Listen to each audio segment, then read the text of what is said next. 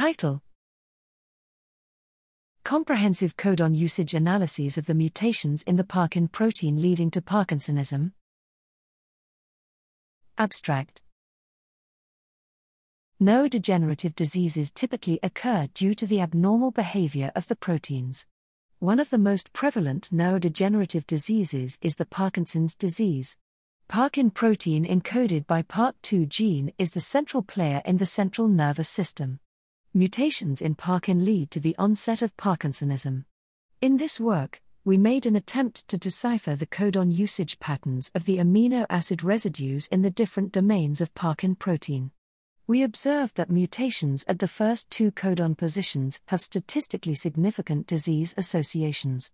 This is the first such report that analyzes the correlation between the disease severity of Parkinsonism and its association with the pattern of codon usages.